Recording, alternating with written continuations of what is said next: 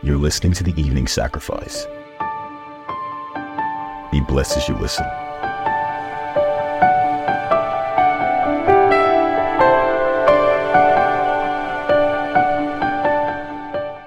Hallelujah. Praise the Lord. Thank you, Jesus. Hallelujah. Father, we thank you for another time again today, oh Lord. Thank you, Father. Thank you for helping us. Thank you for strengthening us. Thank you for opening the eyes of our understanding. Thank you for causing us to be the people that in hearing we will understand, in seeing we will perceive. Thank you for giving us understanding hearts, oh God. Thank you for strengthening our hands to hold your word, the wind, the Spirit of the Lord. Thank you, Father. Lord, we ask this evening that you cleanse us.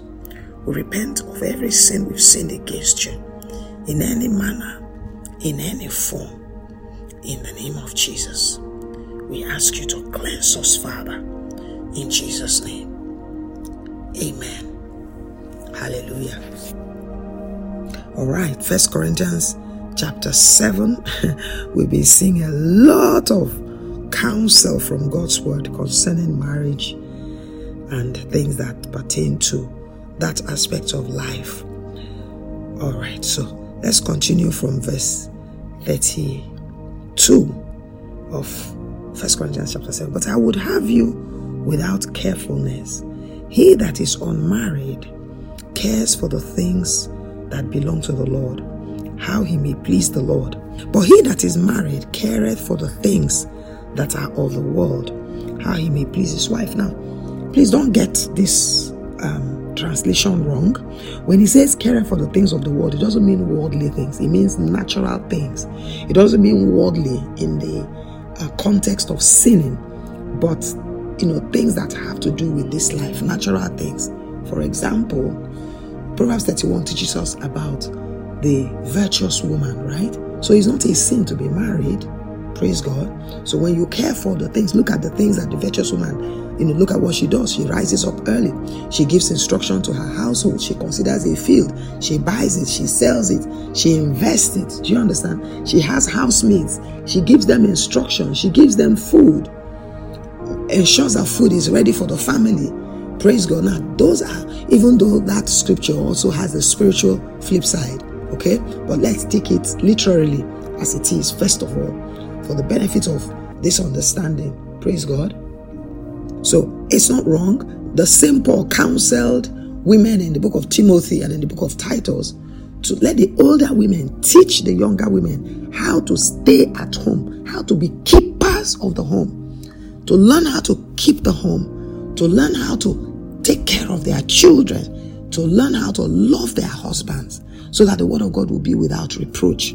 So these worldly things here, this world, caring for the things of the world, is not talking about worldliness, the manner that worldliness is offensive to the Lord. No, it's talking about natural things, okay? Brother Sadu will say, I have no husband problem, I have no wife problem, I have no children problem, because those things have responsibilities. And sometimes, because of the responsibilities of children, of wife, of husband, we are not able to adequately give the kind of attention we would have loved to give to the things of God, to praying, to more fasting, more vigils and stuff like that. Marriages, you seem to want to, have to, not want to, you need to, you have to honor the marriage and ensure that the marriage is stable, happy, peaceful, and everyone there is fulfilled. Praise God. So let's continue. So there is difference also between a wife and a virgin. A virgin here means a single woman. Okay. The unmarried woman cares for the things of the Lord, that she may be holy, both in body and in spirit. So this holy now doesn't mean that when a married woman has sexual relations with her husband, it means she's sinning with her body. No. It just means that there are times of separation. When the Bible counsels, when the husband and wife want to give themselves to praying and fasting, they separate themselves for a season. Okay, so that's what it means right here. So a woman who is single has no care about. She's always separate, okay? Her body is always for the Lord. She does what she wants, offers her body all the time as an offering unto the Lord, and not caring about meeting the demands of the marriage on the marital bed, which is holy. The Bible calls the marital bed holy. Hallelujah. Okay, let's continue. But she that is married careth for the things of the world, how she may please her husband. And this I speak for your own profit, not that I may cast a snare upon you. Do you see that? So he's not ensnaring us. He's just, what he's teaching is for our profit, for us to discern properly. Praise God. And for that which is comely, and that you may attend unto the Lord without distraction. But if any man think that he behaves himself uncomely towards his virgin, if she pass the flower of age, and need so require, let him do what he will, let them marry. You do not sin when you marry. Praise God. You do not sin when you marry. Nevertheless, he that standeth steadfast in his heart, having no necessity, but has power over his own will, and has so decreed in his heart that he would keep his virgin, doeth well. Now, some people translate that this is talking to the father of a bride. Some other person think it's referring to the spouse. Now, whether it's referring to the spouse or the father of the bride, as long as you do not touch your virgin, okay, before the time of marriage, you have done well. Now, if you perceive that your body is burning, okay, you are beginning to have a lot of sexual urges and passion, and you have someone you are espoused to, quickly get married. You have not done anything wrong. And the father that gives his daughter to the man to marry to avoid fornication has not done anything wrong. He has done well. Praise God. But if you can keep yourself and wait until the appointed time, or you can keep yourself and not marry at all, you do well. Praise God. This is my double-edged interpretation of these scriptures. Praise the Lord. So then he that giveth her in marriage doeth well, but he that giveth her not in marriage doeth better. Why? So that the one that is not married will be able to do God's will fully. Burn for God fully.